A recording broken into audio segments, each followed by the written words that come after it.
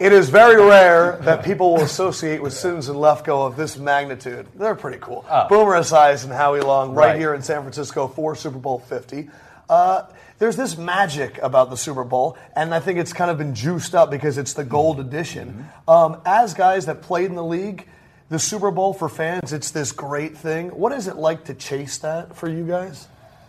It's like climbing Everest. Really? Every year, I think you either climb the summit or you fall short, and I think the closer you get to it, and if you don't make it, it's devastating. It's devastating for the coaches, the players, but if you make it, you're part of history, and Super Bowl 50 certainly is a big one. You know, listening to Tom Brady this week, he was doing the whole thing at Michigan with Jim Harbaugh and signing and all that stuff, and he was miserable because he wants to be here. Sure. As much as he loves Michigan, he'd much rather be here playing in the Super Bowl. But I know as a broadcaster, when CBS has the Super Bowl, which we have this year, there's so many things that we have to do leading up to the game. And I know Howie's been through this with Fox. When they have the Super Bowl, it's crazy. I mean, it's total madness. And you got people pulling you from every different direction. Yeah. I mean, you have... But here's the thing. Chris and I, we talked about it a couple of minutes ago. When you're doing the game or you're doing the pregame, pregame 5, 7, 10 hours, whatever the four now. Whatever it is. Remember, one year we did, I think, 6 or 7 hours. You guys are nuts. And you say to yourself, all these things you have to do leading up to your broadcast that don't have anything to do with your broadcast, but what you're judged by is, as a player, as a coach, as a broadcaster, is what you do on Sunday. Right. Well, I want to know, just as a player, like your Super Bowl experience. Just first of all, what was it like as a player, your first time at the Super Bowl, doing that? And then what was your, welcome to the Super Bowl moment where you're like, holy shit? Was it in the tunnel before the game? Right. What point were you like, wow, I'm about to be in something special? Yeah, it sounds like it. I know. It's a Sims. I'm used to hearing the other language Sims come out of the Sims' mouth. Yes, it always happens. But, for me, it was Super Bowl 23. We lost at the end. But my Super Bowl moment was right before we were getting ready to go on to the practice field and pregame warm-up. And I was like, I'm actually playing in the Super Bowl. So you actually look around and take it all in? I was like, this is unbelievable. Because once you get on the field, it should be just another game. Sure. But before that, it's not just another game. I don't know about you, Howie, but I was just like, oh my God, here's this guy that I don't think anybody thought would ever be in the Super Bowl, and I got to play in it, and it was just an awesome Long Island, moment. Maryland guy. Right. Well, kind of like a Boston, Villanova guy. Yeah, that's right. No, my trip was probably a little more improbable than yours. You had a great college career. We went down to Maryland, I think, 3 out of the 4 years. We played Clemson the one year they were number 1 or 2 in the country. Yeah. Got waxed down there, but we got beat by Maryland 3 times down there too.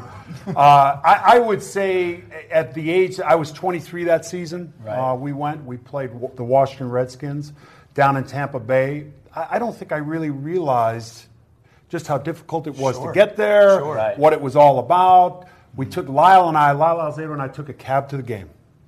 Got stuck. A cab to the game. We took a cab every game. What? Right. First trip we Now went you're to LA. getting police Hey, escort. 1982, the team moves to LA. We're practicing in Oakland. I'm living in a hotel room with Lyle. Right. We go down to LA. Of course, I'm gotta go to the game with Lyle in the morning. We take a cab right after the pregame meal. Cab driver's from God knows where. I said, take us to the stadium. We're driving along. We're in LA. Well, I don't know anything about LA. It's our first game down there. We're living up in Oakland at the Airport Hilton. He takes us to Dodger Stadium. Oh, my God. Yes. Lyle, And I imagine seeing Yeah, your what did Lyle, Lyle do? Lyle Flipped? The mood ring went from white and bright to dark, quick. So well, you're fast very forward, prompt. You show up early to everything. Yes. So fast forward to the Super Bowl. We take a cab every week. That's our routine. Bill Pickel, Lyle Alzado, we take a cab. So we get in the cab. We're headed to the game. Now with the police escorts, they shut down streets, SWAT teams, helicopters, the whole thing. It's just us in a cab.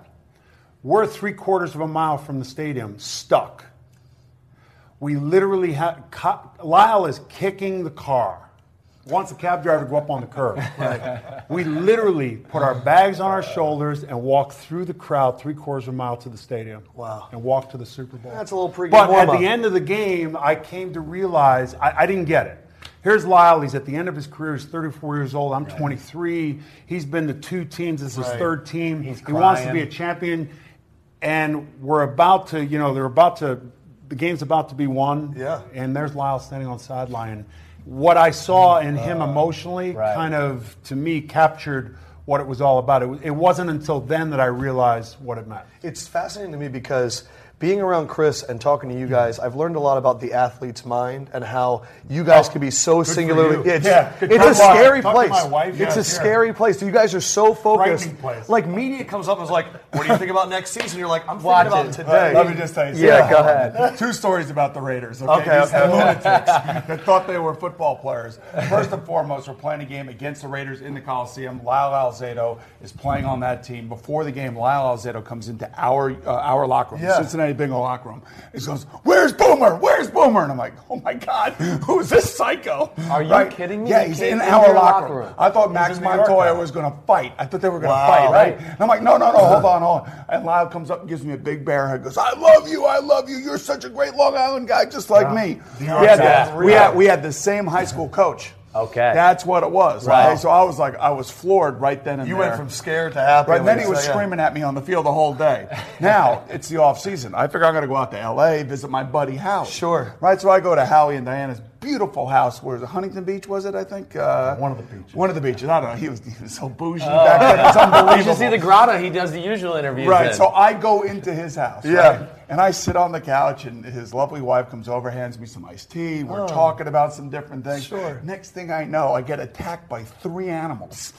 And they're the long boys. Oh, my gosh. The long boys, I should say. I mean, and they're all over me. Yeah. I'm like, it was his army. I said, where the hell was did these guys come from? It was exhausted. I was exhausted. And the bigger they got, I remember the first time. Unbelievable. The first time I went airborne in the house, and Diane was screaming in the background.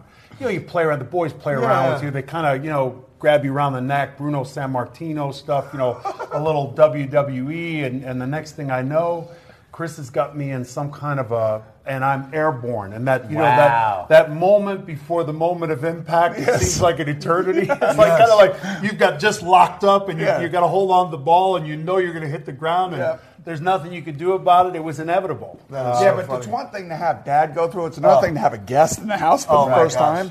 But I don't know, it was little Howie or Chris or Kyle. I don't know who it was, but all I know is I got one on my back, one around. Oh my God. Have we talked about the game at all? No. I want to laughing at well, look, come on in. I want one more Super Bowl experience before we just get into this game. I want to know, and this is, of course, this is to Boomer, because Boomer is, I'm of course a huge fan. I think Boomer is one of the most underrated quarterbacks ever. Thank you. But how long did it take you to get over losing the Super Bowl? Don't mean to be a jerk. Before he answers that, I hear a lot of people talk about this team. I know on offense. I don't know a lot about their defense. I think the defense was okay. Was okay. Right. Their offense was loaded. Yeah. And I couldn't figure out, and I no one studied harder. No one watched film. I watched the TV copy so I could get the audibles. I get anything I could possibly get. It was like a diner menu. Right. I couldn't figure it out. Everyone talks about how great Buffalo was. Buffalo, a team that went to 4 Super Bowls, didn't win. Right. That was maybe the best team. First no huddle guy, really, this right team here. Was, we talk about Peyton's impact on the game. You and that offense you had a great impact. Well, it's very nice of you guys to say that. Yeah, now we're done with that. Now we're back to where we're. Now we're back to normal. Don't get used to that. I won't, especially for you. Never, because you stand out there like this. You pull your pants up really high, and you'd be talking to us across the line of scrimmage. Him and Matt Millen. Hey, what are you guys doing? They were so high in his pants. They were up to his belly buttons. It's ridiculous, and I knew his secret. He was looking at my foot because he knew as soon as I lifted my foot, that's when he was coming. Right. So I would go, hut! And like this, he'd be in the backfield. What are you doing back here, man? Go on 4, I'm gone. Right, hey, exactly. Would you two stay on task here? I'm trying. Jeez. But, Super Bowl 23 was a weird Super Bowl for us because the night before, Stanley Wilson was found in a drug-induced haze, and our coach made a decision, Sam Weish. You're not playing. You've been suspended 3 times already because of drug use. You couldn't help yourself. We found you the night before the game. So he made a decision. He didn't have to make this decision. I think many other coaches might have let him play. Right. And he was a very significant part of our offense, short yardage. And we had like 4 or 5 third and ones that we couldn't convert, and we had to kick field goals. 1 or 2 plays in that game. 1 or 2 plays in that game. And I was thinking about this last night. I don't know why I was thinking about you and Super Bowls and the Bengals. one or two plays. That's all it was. One or think about that. Yeah. See, that's what I mean. Do you still think about it? Does it come up in you your think head? about the climb up to Everest. The flag was this close. Yeah. Yeah. And they came up short. And we were 4-11 the year before. That was the strike year in '87. So to get to where we were from where we came from, it's like what Howie has been talking about. It's brokenhearted. Every time I think about it, and every time this time around the year, we always talk about it. Montana gets, 450 per appearance. I get like 5. And then I have to sit there with him, and I got to listen to all this stuff. But what is that balance between appreciating the Let's ride? not let that go. Let's not let that go. Got to let that go. Joe Montana has to go out and do those appearances because Boomer is sitting with his partner on radio every morning, syndicated around the world. Yeah. Just robbing the bank. Yes. It ought to be illegal. Yeah, right. That someone that graduated from Maryland, they can't even spell Bull Coalition. Look at it. He's sweating over here. He's sweating over I here. got a good agent. I don't know about you. I'm going to see him tonight at the party. Oh, yeah, it's good. You got to go to the party No, tonight. I can't make the party. Oh, what about you? Because I have other responsibilities this week called Super Bowl today. The NFL today got meetings down in San Jose. And these guys are bougie up here. You're a big deal. They're throwing the party in San Francisco. I got to go to San Jose. All right. I guess the one thing I want to say is what I was getting to before about the mindset. It's you guys are always focused on the game, but you both said there was that moment where, holy crap, I'm just a human being and I'm here and this is incredible. Do you still get that feeling when you go to a Super Bowl or when you go to this one? I get the feeling every time the national anthem's played. It's Really? like Pavlov's dog. I start rocking and I start thinking, and then I go, no. Right. You realize that you can't do it anymore. But yeah, there's nothing like Super Bowl Sunday, especially when you're doing it on TV. Right. Yeah. All right, we need to just... The best moment I had at a Super Bowl as a broadcaster, we did the first Super Bowl after 9/11. Right. Patriots. The U2 performance at halftime Right. was as emotional, riveting a performance I've ever seen. They put all the names coming down. Yeah, on a sheet in the background, and it was the an Patriots, emotion. red, white, and blue win it. Yeah. That's what Bradshaw is like a savant. He said, "How can you go against a team called the Patriots on a year like this for our country?"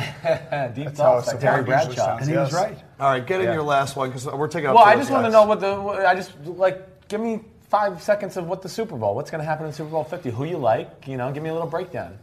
I don't know if he's allowed to. Well, no. For me, it's not just about Peyton. It's about Cam Newton too, coming of age. But He's pretty big. He is huge, man. My God. You want to send the most intimidating guy off the bus. For you guys, it was Munoz or whoever. For them, it's Cam Newton. It's the quarterback. Right. Yeah. But it is defense. Both defenses are fantastic. Yeah. Carolina got a lot of turnovers this year. Different defenses. Yeah, and I think Denver's fast. Maybe the most two important people off the field, Mike Shula versus Wade Phillips. Yeah, sure. Right? Because they both were very, very impressive. Wade in the Phillips went championship off 30 years of DNA coaching in the AFC Championship game and did things he's never done in his career, Can't which I do found that this amazing. game. I know, because you got to be worried about do run that this fits. game. I think you can make a prediction, so we'd like to hear it. We were talking about it earlier. I in my head, I've tried to make it, and anything can happen. Yeah. You got a special teams play, you got a couple turnovers early on. Carolina has been jumping on people. If you can survive the first 2 rounds, you got a shot. You can't turn the football over. Your interior people, particularly your 2 defensive tackles, and those outside linebackers have to play the run. You've got to get to second and long before you rush the quarterback. Yeah, exactly. And if they can do that, I'm trying to find a way in my head how the Broncos are going to get this done. I just don't think that Denver can match. They just seem to be a snowball. Carolina's just a snowball that's going down. Just hope it doesn't turn into Super Bowl 48 for the Denver Yes, offense. right. Agreed. That's what we're hoping. Right. The All right. opening snap over. If only these guys actually liked each other, this would have been entertaining. Howie along, Boomer You should see Esiason. Phil and him together. Oh, my gosh. Coming up next time on Bleacher Report, Chris Sims on Lefkoe.